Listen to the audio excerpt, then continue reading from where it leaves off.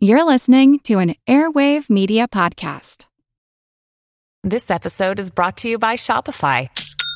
Forget the frustration of picking commerce platforms when you switch your business to Shopify, the global commerce platform that supercharges your selling wherever you sell. With Shopify, you'll harness the same intuitive features, trusted apps, and powerful analytics used by the world's leading brands. Sign up today for your $1 per month trial period at shopify.com/tech, all lowercase. That's shopify.com/tech. Want to learn how you can make smarter decisions with your money? Well, I've got the podcast for you. I'm Sean Piles, and I host NerdWallet's Smart Money Podcast. Our show features our team of nerds, personal finance experts in credit cards, banking, investing, and more. And they'll help you make the most of your money while cutting through the clutter and misinformation in today's world of personal finance. You'll get clarity on strategies to help you build your wealth, invest wisely, shop for financial products, and plan for major life events. Listen to NerdWallet's Smart Money Podcast wherever you get your podcasts.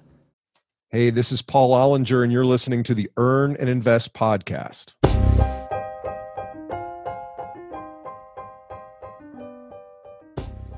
My patient was dying of kidney failure, and I knew I was over my head, so I did what I usually would do in this situation. I called the kidney specialist.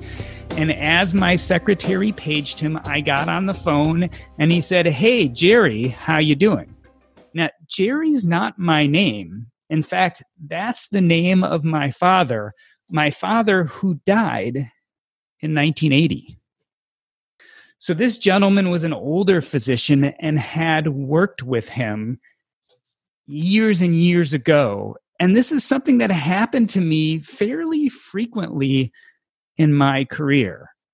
And I look back, and my father died when I was 8 years old. And at that time, I was enamored with this idea of who he was and what he did for a living. So it was no surprise that I decided to go to medical school. It was no surprise that I decided to become a physician. I am my father's son. On the other hand, a while back, I was looking through some of his old notebooks, stuff he had kept from medical school and residency.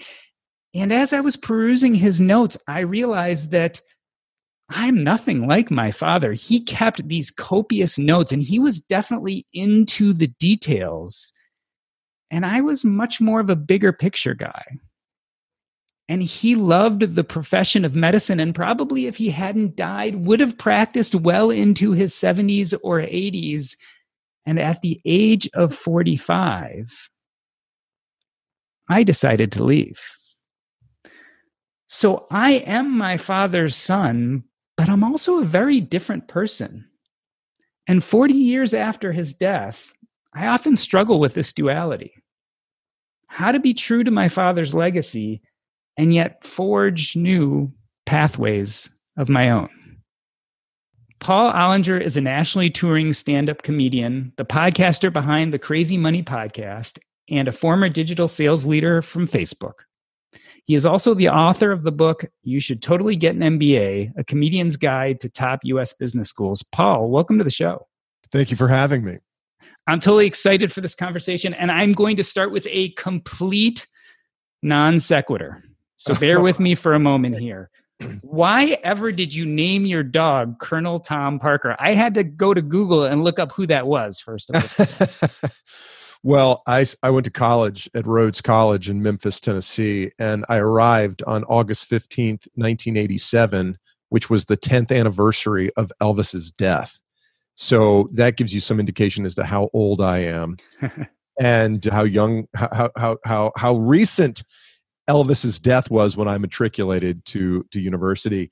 I then spent 3 years living in Memphis after college, so I developed a fascination with Elvis. My not only is my dog named Colonel Tom Parker, who was Elvis's manager, but my son is named Elvis. So we got some deep Memphis blues / rock and roll roots here in the Ollinger household. I had no idea how deep the connection was between you and Elvis, the rock star, not your son. Well, yeah, it's purely one way. That's the connection. Interestingly enough, yeah, Colonel Tom Parker, as I read in Wikipedia, was the business manager for Elvis. He wasn't a colonel. Someone gave him that title, someone in show business, and had emigrated to the US illegally, I believe, and never left the country after he came because he was afraid of being sent back. So when Elvis went and toured outside of the US, he never came with him. And yet he still took half of Elvis's earnings.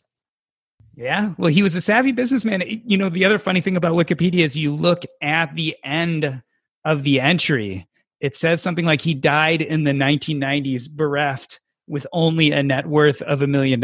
So I guess he wasn't doing too bad. $1 million is still pretty reasonable to die with. Yeah, you can be dead a long time on $1 million.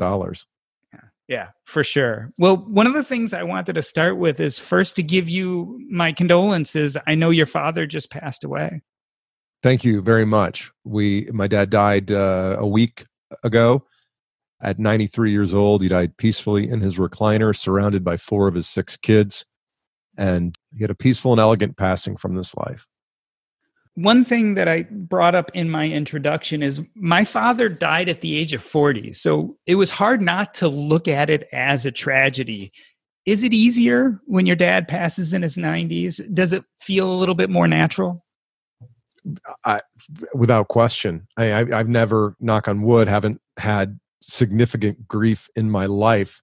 I've never lost anyone close to me other than my parents, really. I mean, I lost my grandparents too, but that was a much different kind of relationship.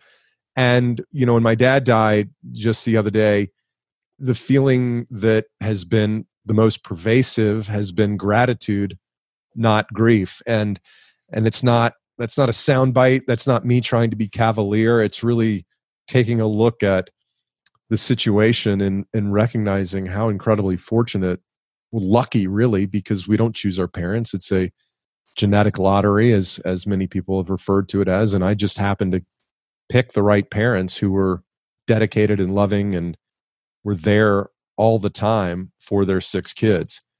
And at 93, I came home from California to Atlanta about 9 years ago. And one of the reasons I did that was because I wanted to play a role in my parents' old age.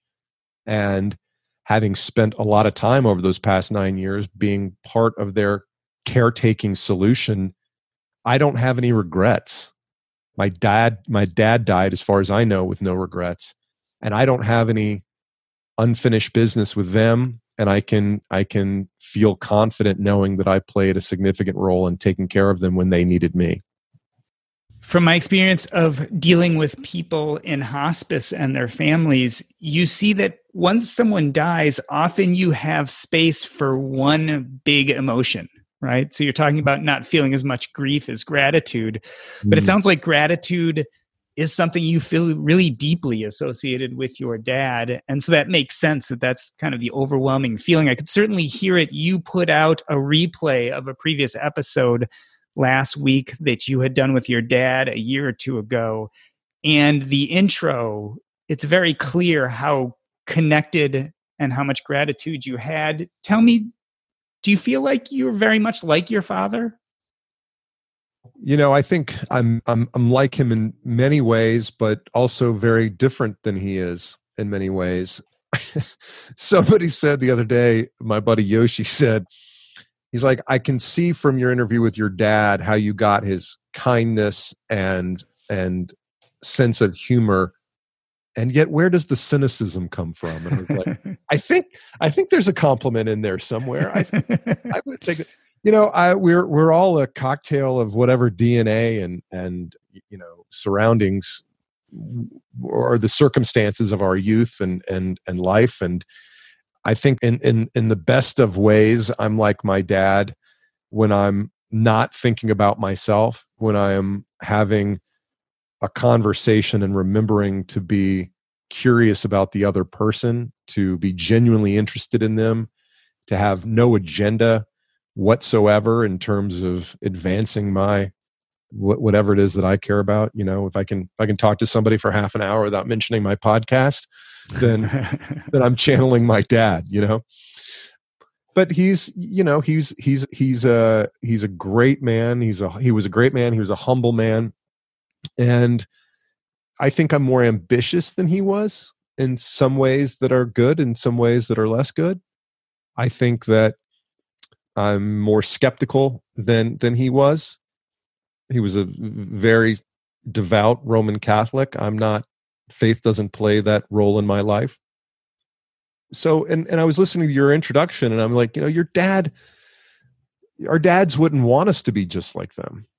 Our dads want us to be our own people. Our dads want us to take what they've given us and run with it and blow them away with, I wouldn't have seen that. I wouldn't have done it like that. But that's so interesting the way you did it, And I look at my son and I think, some days when I see his worst behavior, I'm like, that's me. That's exactly me. That's him taking a shortcut in exactly the same way I would do it. But I don't want him to be just like me. I want him to be him.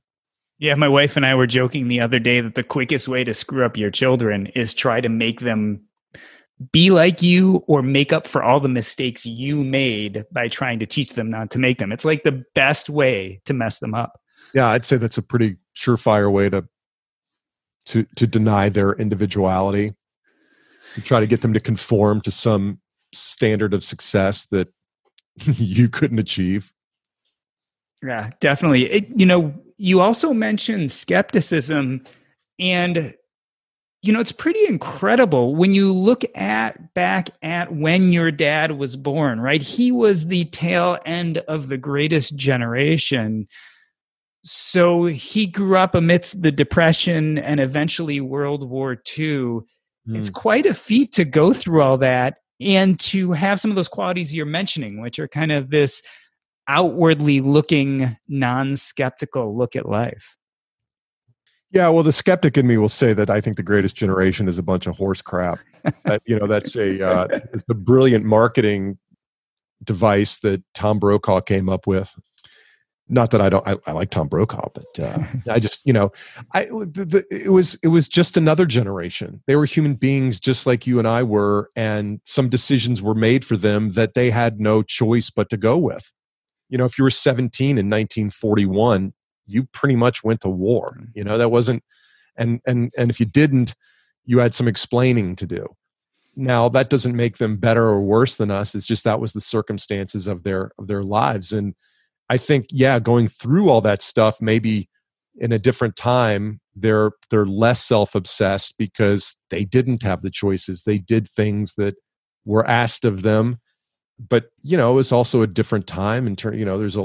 I think there was a lot more racism. There was a lot more sexism. There was a lot more things that weren't quite so positive that are easy to gloss over when you're just talking about, the historical highlights of that generation. But yeah, I do think my dad was some of his best attributes were a product not just of his DNA, but of his time. And it was a simpler time. It was a less self-obsessed time. Speaking of less self-obsessed, let's talk about money a little bit. Do you guys approach money the same way? When you look back at how he conducted himself over his adulthood, did he pass on that money DNA to you? I think my dad and I are there are similarities. Like I have on some level picked up some of his frugality.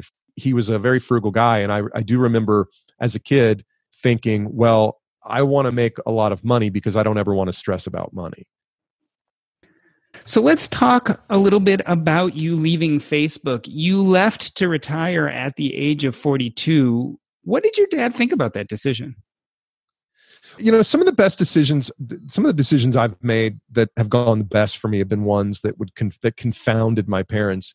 I turned down a full ride at a business school that wasn't the school I wanted to go to, and that blew their minds. One time coming out of business school, I turned down a job making over $100,000 a year because I didn't want to be a consultant. I didn't know what I wanted to do, but that didn't sound like something I was going to be passionate about. And I ended up going to work for a company that turned out to be the beginning of an amazing career in the digital media business. And those decisions, my parents were like, we don't understand why you're doing this. And so I've generally operated under, do what feels right, go with your gut kind of instinct. I don't think I made a great decision in leaving Facebook, not because I wouldn't have left eventually, but because I didn't have a plan. I walked away from something instead of walking towards something. And in retrospect, I think I just needed a sabbatical because I was burnt out. We had 2 very young children. My daughter had been born very prematurely after a brutal pregnancy.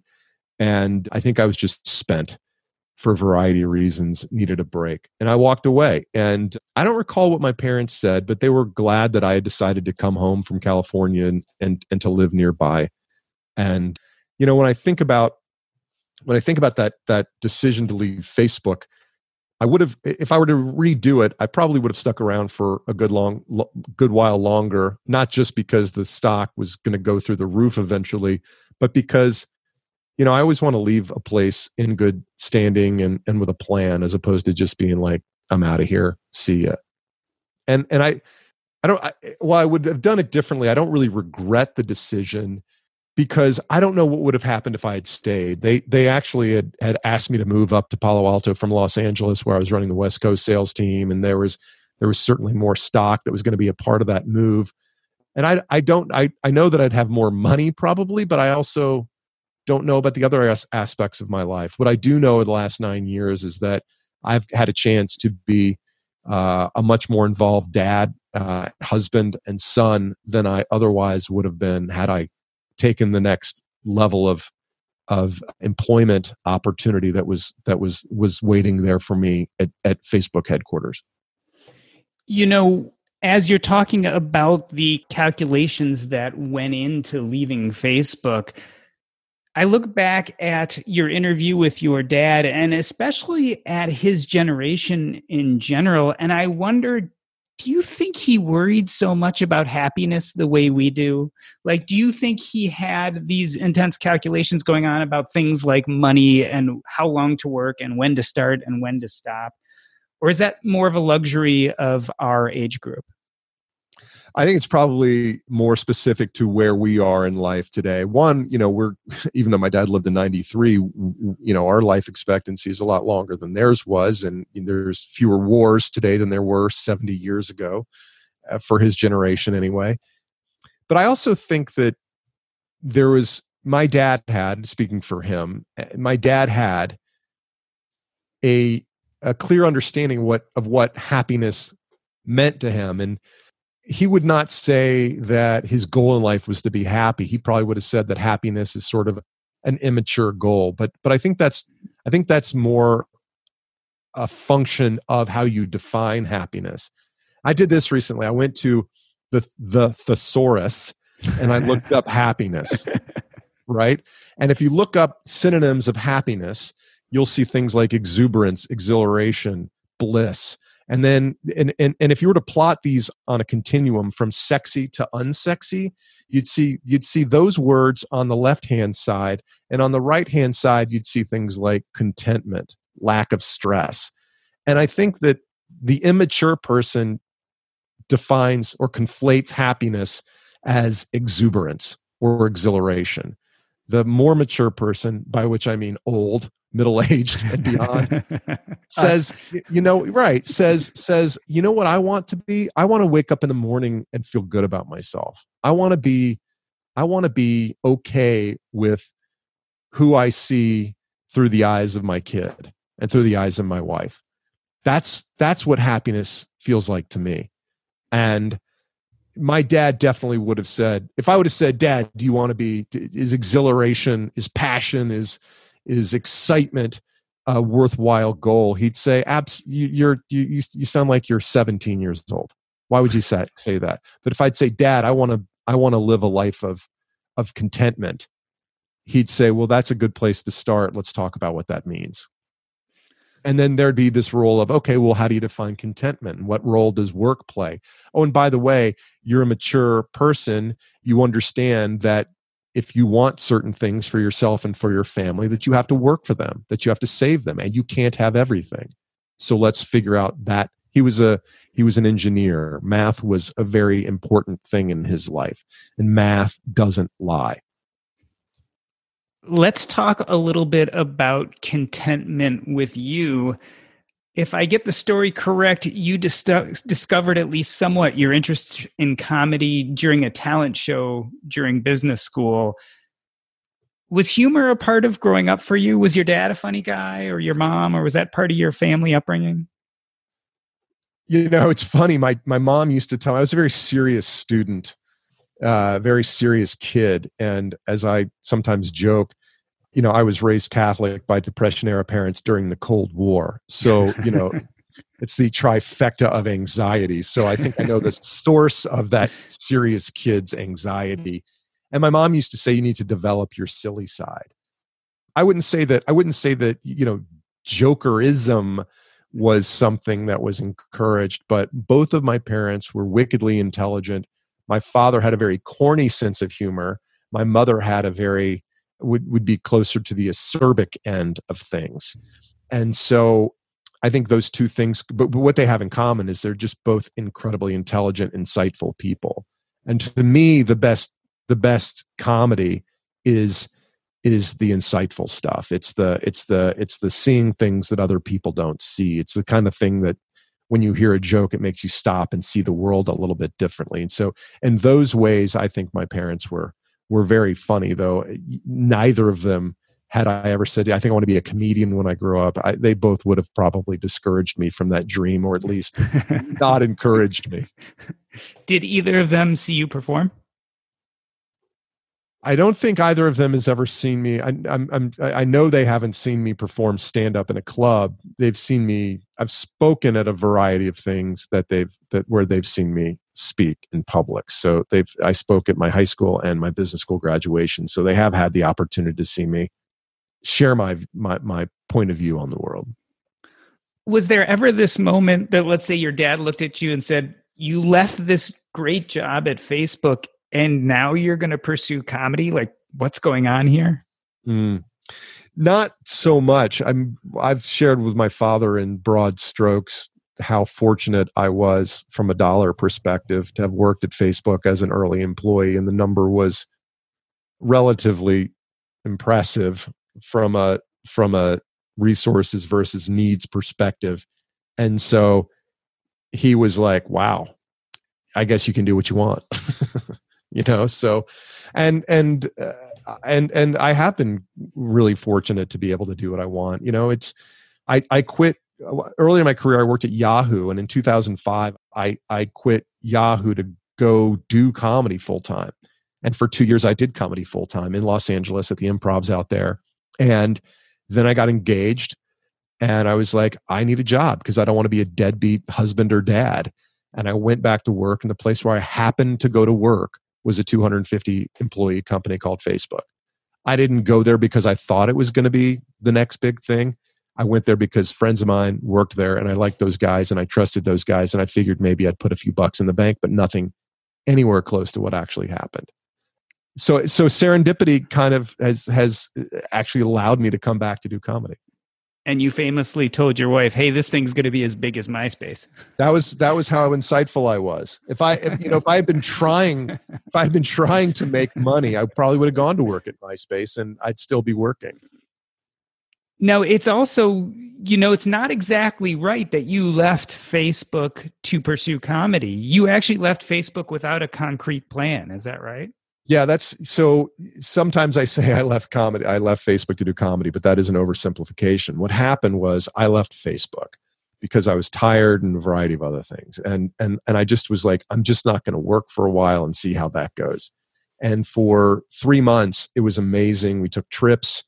I worked out. I read books, and life was great. And then about 3-4 months in, one morning I took my kids to school, and I came back home to my office and turned on my computer, and there was nothing there. And all of a sudden I realized, oh crap, what have I done? I just gave up as good a job as anybody could hope for nothing better. And I didn't go into comedy. In fact, I didn't go back into comedy for another couple of years. I sort of dabbled, and one night I went to an open mic and told jokes, and I bombed so bad that on the way home I was like, I need to start looking for a job. And I did, and I went back to work for a year as the president of this software company. Turns out the software didn't really work, and so I spent a year trying to, banging my head against a wall. But then I was like, you know what? This isn't what I want to do. I have the opportunity to do whatever I want, and if I'm taking some good enough job, then I'm not being true to myself. And I said, I don't know what's going to happen, but I'm going to go home and I'm going to write every day, and I'm going to do comedy, and I'm going to figure it out, even if, I'm going to fail until I figure it out. And so that was in 2014, shortly after my mom died. I left that company and I started on this path to give comedy a full shot. That must have been quite a moment of reckoning after leaving Facebook, finding that leaving your job unto itself, retiring early, wasn't going to make you happy. You go work for the software company and then again realize that itself also won't make you happy. It must have been a difficult moment, and then tie that in with your mom dying. Well, my mom dying was not, that was a more brutal departure than my dad's death, but that's a different kind of struggle. The recognition that I wasn't doing what I really wanted to do. The tension was that I was doing things that were not in line with my true heart. That I as I was leaving Facebook, I couldn't express it, but I was like, I just want to be myself. I just want to get paid to be who I am. And that sounds bizarre, but it makes more and more sense to me every day. Like, I want to do things that I'm interested in. I want to bring my perspective to the world. And I'm not making any money doing the podcast or doing my comedy. Not really. In fact, the harder I work, the more money I lose in comedy. I might make $500, a weekend in Ohio, but it cost me $600 to get there. Right. But, I'm doing exactly what I want to be doing, and I'm working hard at it. And those motivations are far more authentic and real to me than the motivation to make more money than I need.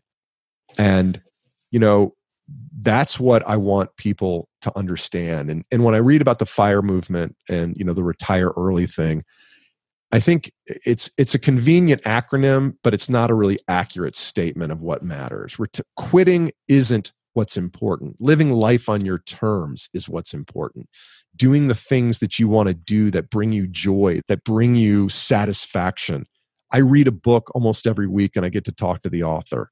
To me, that's not sexy, but it's highly gratifying. And, when I get to go do comedy, as I said, in Ohio, I'm not worried about whether I'm staying at the Ritz or not. I'm not, by the way. I'm staying at some, okay comedy condo or some crappy hotel. And it doesn't matter because I'm doing what I want to do.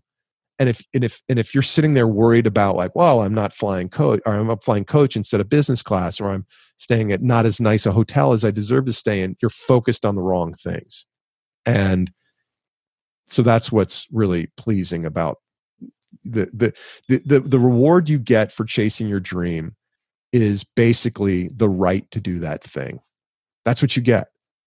Nobody's guaranteed to make money doing what they want to do, but if you dedicate yourself to a creative endeavor, then you get to do that thing and you get to answer the question, what would happen if I gave this thing my all? And that's about all you get.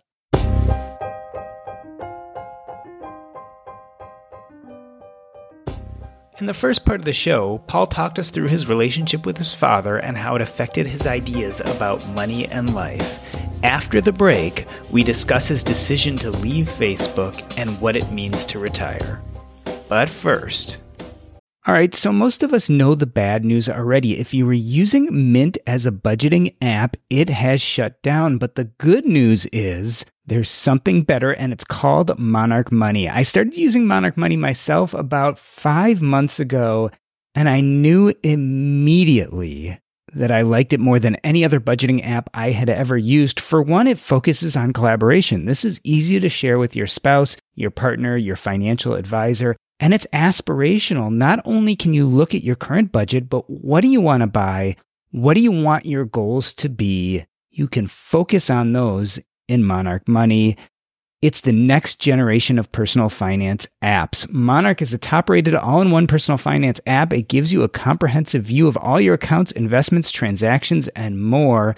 Furthermore, you can create custom budgets, track progress toward financial goals, and collaborate with your partner. And now get an extended 30-day free trial when you go to monarchmoney.com/earn. Again, that's monarchmoney.com/EARN.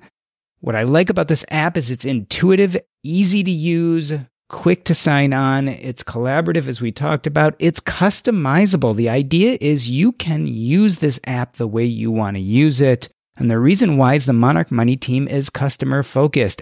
They are focusing on you, me, and all the other people who want to use this app to live a better financial life. After trying out Monarch Money for myself, I understand why it's the top-rated personal finance app. And right now, listeners of this show will get an extended 30-day free trial when you go to monarchmoney.com/earn. That's monarchmoney.com/EARN for your extended 30-day free trial. Wish you were in early on some of the best performing IPOs of 2019 and 2020? With our crowd, accredited investors have access to invest directly, easily, and most importantly, early. Our crowd investors have benefited from our crowd companies IPOing like Beyond Meat or being bought by companies like Intel, Nike, Microsoft, and Oracle. Our crowd's investment professionals leverage their extensive network to review some of the most promising private companies and startups in the world. Their in-depth due diligence includes meeting with management teams and generally comprehensive vetting of deals they decide to make part of their own portfolio. Once our crowd has selected a deal, they offer accredited investors the opportunity to invest alongside them with the same terms. If you're an accredited investor, you can join our crowd for free at ourcrowd.com/EAI and review the current deals. No payment is involved until you decide to participate in a deal. As you review deals, you have access to our crowd's investor relations team, who you can talk to directly on the phone about your personal investment goals. The investment professionals at our crowd have already reviewed thousands of companies, invested hundreds of millions of dollars, closed investments in over 200 companies, and chosen dozens of companies that have made exits. Accredited investors can participate in single company deals for as little as $10,000 or one of our crowd's funds for as little as $50,000. Today, you can join our crowd's investment in Cyabra, an AI-enabled platform that uncovers online disinformation and deep fakes. As disinformation becomes increasingly threatening to global brands, media, and governments, Cyabra reports that it is uniquely positioned to serve this potential $6.1 billion market. You can get in early on Cyabra and other unique opportunities at ourcrowd.com/EAI. If you're interested in investing, you need to join our crowd. The Our Crowd account is free. Just go to ourcrowd.com/EAI.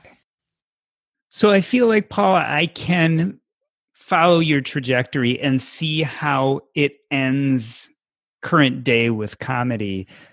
I can't do the same with money. Tell me about the Crazy Money podcast and where the interest in personal finance came from. Well, your personal finance, depending on what country, part of the country you're from. Here in Georgia, it's finance. You know, I've never been interested, as we were discussing before the recording. I've never been interested in trying to help people find a lower interest rate for their credit cards. You know, my interest in money isn't about how to make money, how to invest money, or how to save money by clipping coupons.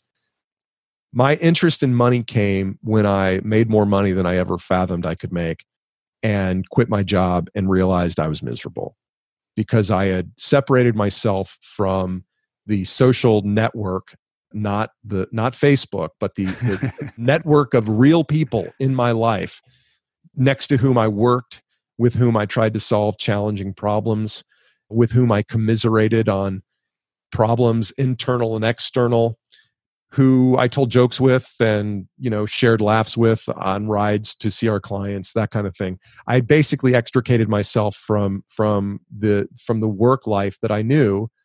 I knocked myself 2 rungs down Maslow's hierarchy, right? So I was operating somewhere with the esteem and belongingness firmly under my belt. And when I quit and was by myself, I wasn't really working and I wasn't with anybody. So I was right back down to, I had my safety needs covered, my physiological needs covered many times over, but I wasn't doing the things that lead to contentment. And that's having a very robust social network and doing work that I found meaningful. And I was really surprised about this. And so I started writing and I started reading, and I read dozens and dozens of books about money and happiness. And I started writing about the experience of early retirement and what a giant disappointment I found it to be. And at a certain point along the lines, I was like, I think I could bring my point of view to life in a podcast more effectively than I can in the written word. Not that I'm giving up on the written word at all, and so I got into, and I started doing the podcast, and I was like, I want to talk about what money means, the connection between money and happiness, and all these things that I learned about that I had never heard of. I'd never heard of the hedonic treadmill before I started reading. I'd never realized that the human brain compares itself or finds joy not in the absolute amount of resources it has, but in the relative amount of resources it has. And I learned about all these glitches that our brains have that nobody talks about. I hadn't heard anybody talk about, because rich people problems aren't it's not polite to talk about those things, but they're real. And it's not just about rich people problems. It's everything from, the issue of understanding the nature of how of money and happiness. So I interviewed Sir Angus Deaton, the co-author of this study that found that there's no additional happiness after $75,000. I interviewed Barry Schwartz, the guy who wrote The Paradox of Choice, who said that, you know what, actually more choices make us less happy. That to some degree we benefit from guardrails in our lives, both financial. The need to work is actually a good thing. It actually keeps you from sitting at home and going crazy and have your brain drive you off a cliff because it doesn't have enough to keep it busy. So all these things were out there that I had never even considered. Yes, you've always heard, maybe your mom said money won't make you happy. And I always thought, yeah, well, you don't have any money, so how would you know?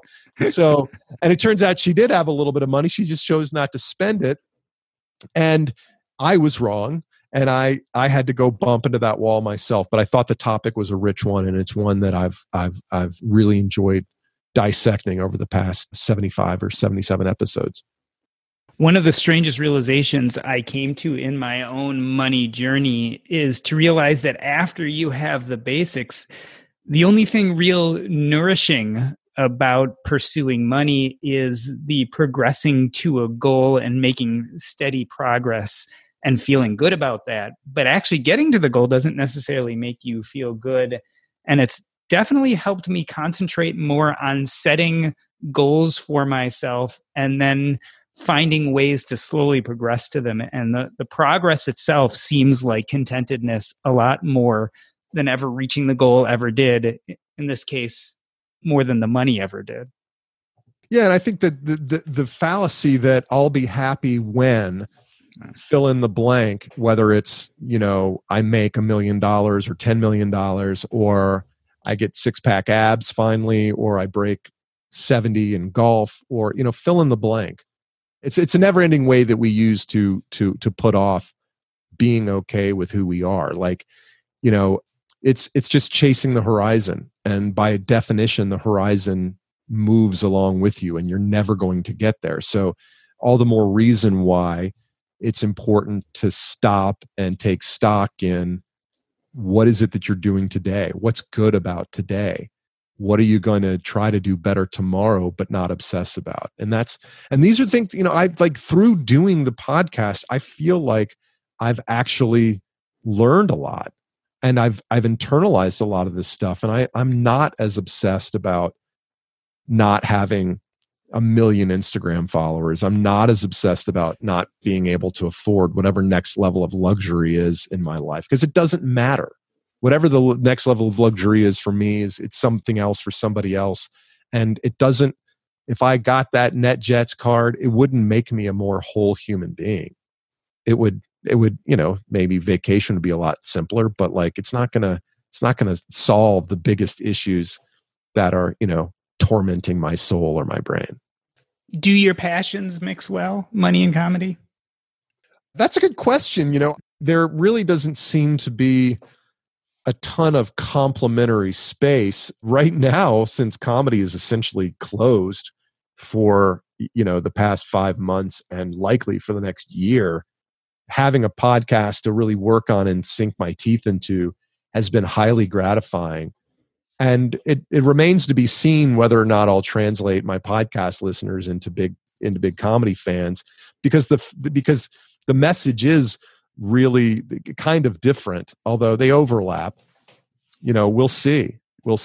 But I'll say this: the ability to have spoken to the people I've spoken with through the podcast has been highly gratifying. To be able to say that, I can talk to the authors that I've gotten to meet, the broadcasters, the thinkers that I've been able to meet through the podcast has been really, really gratifying. And equally so, I've introduced some of these people to listeners who haven't been as obsessed about the topic as I have been. And I'm getting a lot of really good feedback from them saying, this has value, this is worth doing.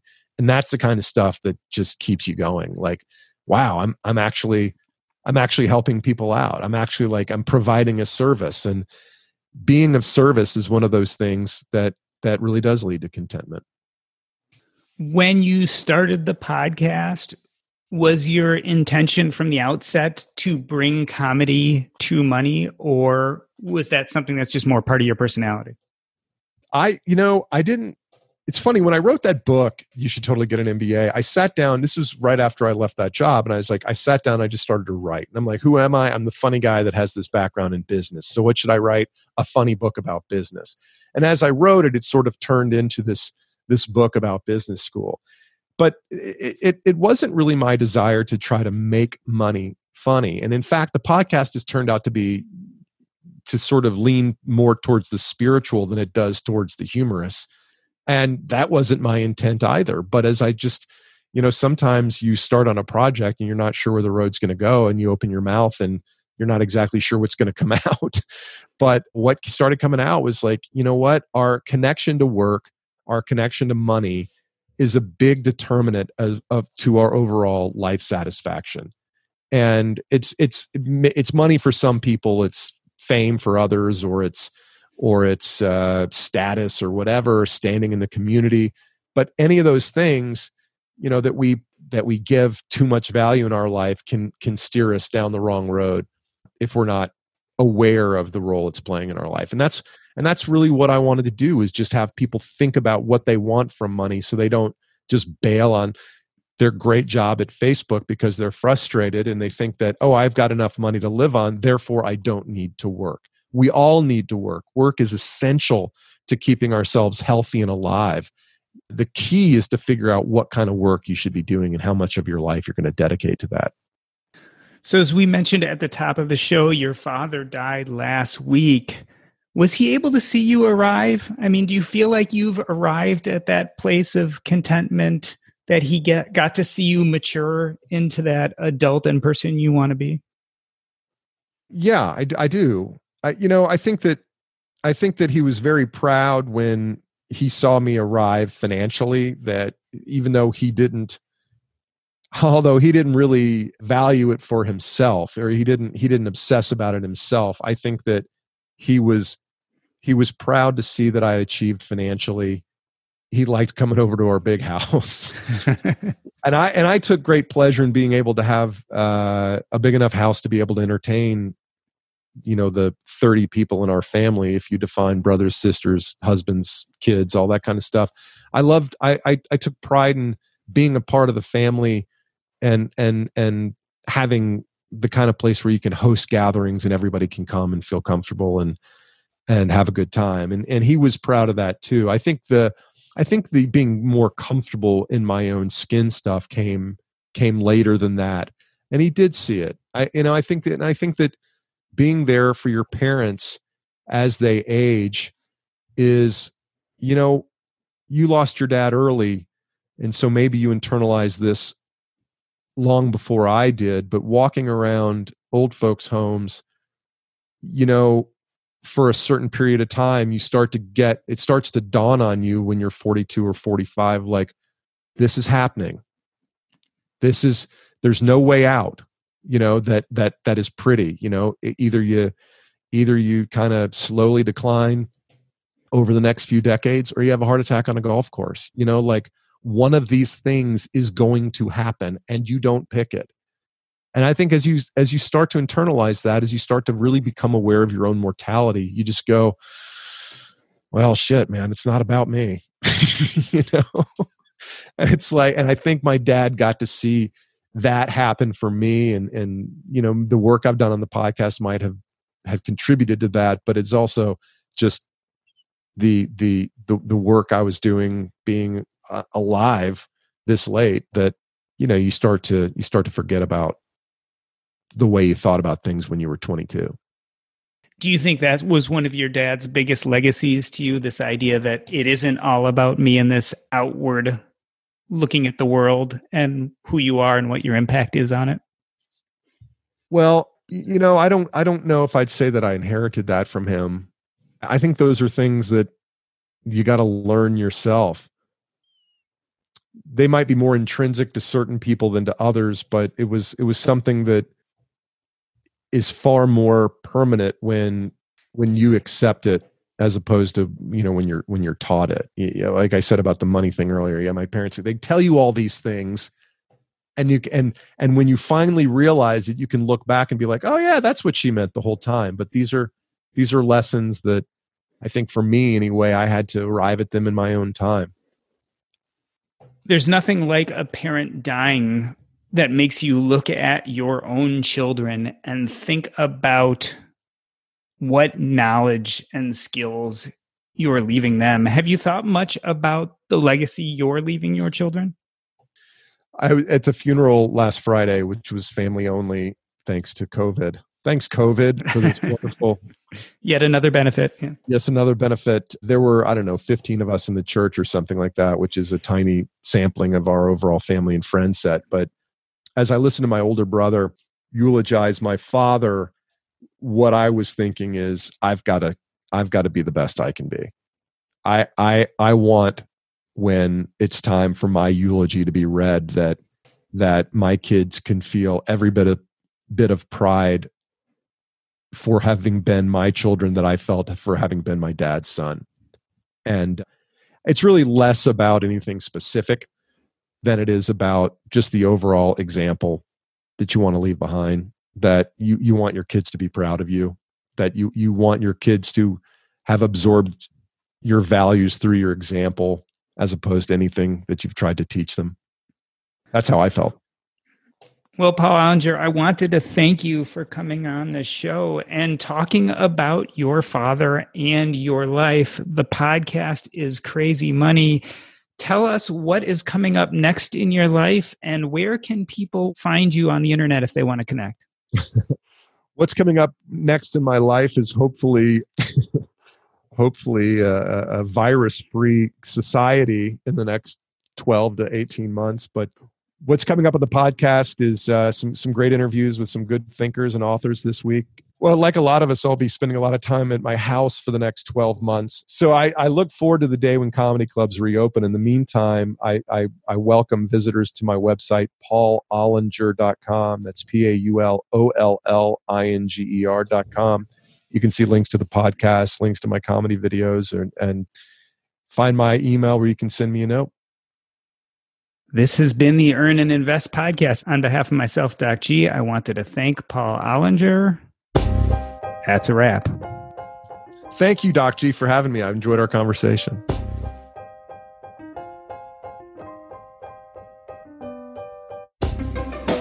My conversation with Paul Ollinger really got me thinking. You see, he went out into the world, into the business world. He joined Facebook and he built a financial life for himself. And yet something was missing. And he wasn't sure what, and it caused him to leave his job, and he retired early. But then there was this gap. There was this time where he knew he didn't want to be working anymore, but he also hadn't filled in that space with something that had true meaning to him. Eventually, he returned to something he had begun years before, comedy. And he delved deep in this idea of becoming a stand-up comic, of going back, rediscovering what he loved about it, and it gave him purpose and interest. At the same time, he also started a podcast. And this makes me think a lot about my own life, because I was faced with a similar problem. When I decided to leave medicine, the issue was I had this gap in my life and I didn't know what to fill it with. I knew that I had a deeper purpose. I had a deeper meaning, but I didn't know how to fulfill that. I didn't know how to live that deeper meaning and purpose. Paul found comedy again, something that had been important to him before. I came back to this idea of communication, this idea of writing, blogging, and now podcasting. This is what was always under the surface, what was always struggling to come out. And I had always pushed it down because I always thought, you can't make a living writing. I could make a solid, secure living as a doctor, but I didn't feel like I could use my more creative pursuits to fulfill my financial needs, so I never did. So like Paul, I came to the point where I no longer needed to worry about the financial needs as much, and I turned back to those creative aspects of my life, which were much more in tune with who I was, with my identity and what I thought my purpose in life should be. This podcast, Earn and Invest, is a direct reflection of that life work I did after I reached financial independence. But one thing I found is just creating the podcast wasn't enough. I started with Paul Thompson. The What's Up Next podcast was our first go at podcasting. And after Paul left and I rebranded to Earn and Invest, I came back to this idea of, I know I want to do this podcast. I know that communication is important to me, but what about it really has meaning? And strangely enough, it was a question that Joe Saul-Sehy from the Stacking Benjamins podcast posited me that really sent me in the right direction. As we were talking about how to make Earn and Invest better, he said something to me like, which podcasts do you most want to be like? How do you want to sound? And what we'll do is we'll take a listen to that person or that podcast and figure out how to make your episodes better. And it was funny because I had never thought about such a thing. I had never really looked up to someone as a mentor, someone that I would pattern myself after. So this question really made me think deeply about what I want to accomplish, not just with this podcast, but also with life. And who do I want to sound like? And funny enough, the answer came to me fairly quickly. It was an answer I wasn't expecting, and a name and a sound popped up in my mind that I had no idea was even there. And that name was Terry Gross from NPR, the radio show Fresh Air. When I really thought about it, who I want to be, who I want to sound like is Terry Gross. And the reason why is I think she is one of the best interviewers in the world. And as I've gone farther and farther with this podcast, as I've made more and more episodes, what I really cherish is the art of the interview. I mean, that's what really gets me excited, is to get someone on the show and ask the right, most perfect questions that get them to tell their story. Strangely enough, I find this more intoxicating than personal finance. I find it more intoxicating than writing about medicine, two things that I enjoy deeply. And yet that's what I find myself really drawn to. And if you'll notice, Earn and Invest has broadened out a little bit. We really started more as a financial independence podcast. We've really broadened to personal finance, and occasionally I like to have guests on that have nothing to do with money to talk about life and mindset and those things that we think are important, like happiness and contentment. How to be a great interviewer. That's really what drives me. That's really what drives what you're listening to right now. And that's what I get excited about. That's why I do this podcast. It's probably what will keep driving me to continue and make it better and better. Because the better I make this podcast and the more people listen, the better and better chances I'll get to interview people that have something to say, that are interesting. The better I'll get a chance to give you, the audience, this insight into other people's lives by asking the questions that matter. Terry Gross, that's who I want to be like. And you know what I want even more than to be like Terry Gross? I would love to interview Terry Gross. I can think of a million questions I would like to ask her. And I think that's the fun of it. That's the excitement of waking up every day and thinking, how am I going to make, earn, and invest better than it was yesterday? How am I going to have better conversations, better topics, better interviews?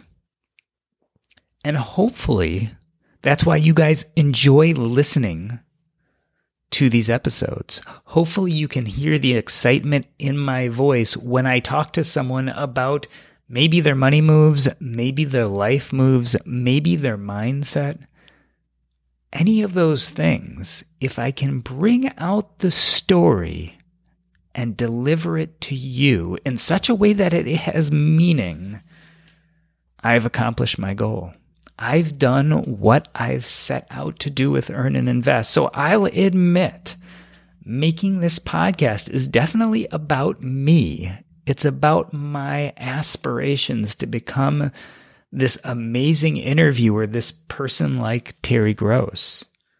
But it's also about you, because I really want to take those skills and create something educational and informational and entertaining for you to consume on Mondays and Thursdays, for you to be excited about.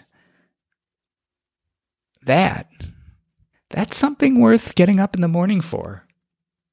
It's something worth leaving your job, becoming a little bit less structured and a little bit more free to do. So as always, thank you for listening. You are helping not only me fulfill my life purpose, but also grow in this apprenticeship of becoming the best interviewer I can be in order to provide something that you enjoy.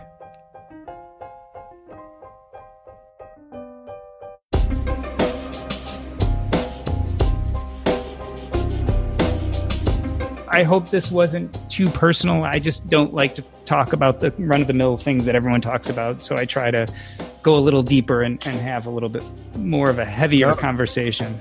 Yeah, no, well, I didn't. I want to manage your listeners' expectations that it's going to be a hoot and a holler. But other than that, I enjoyed the conversation. Yeah, no, definitely very cool. Thank you very much for doing this. I appreciate it. Hey, man, my pleasure. Thank you for asking. As a longtime foreign correspondent, I've worked in lots of places, but nowhere as important to the world as China. I'm Jane Perlez, former Beijing bureau chief for the New York Times. Join me on my new podcast, Face Off, U.S. versus China, where I'll take you behind the scenes in the tumultuous U.S.-China relationship. Find Face Off wherever you get your podcasts. It feels really good to be productive, but a lot of the time it's easier said than done, especially when you need to make time to learn about productivity so you can actually, be productive. But you can start your morning off right and be ready to get stuff done in just a few minutes with the Inc. Productivity Tip of the Day podcast. New episodes drop every weekday, so listen and subscribe to Inc. Productivity Tip of the Day wherever you get your podcasts. That's Inc. Productivity Tip of the Day wherever you get your podcasts.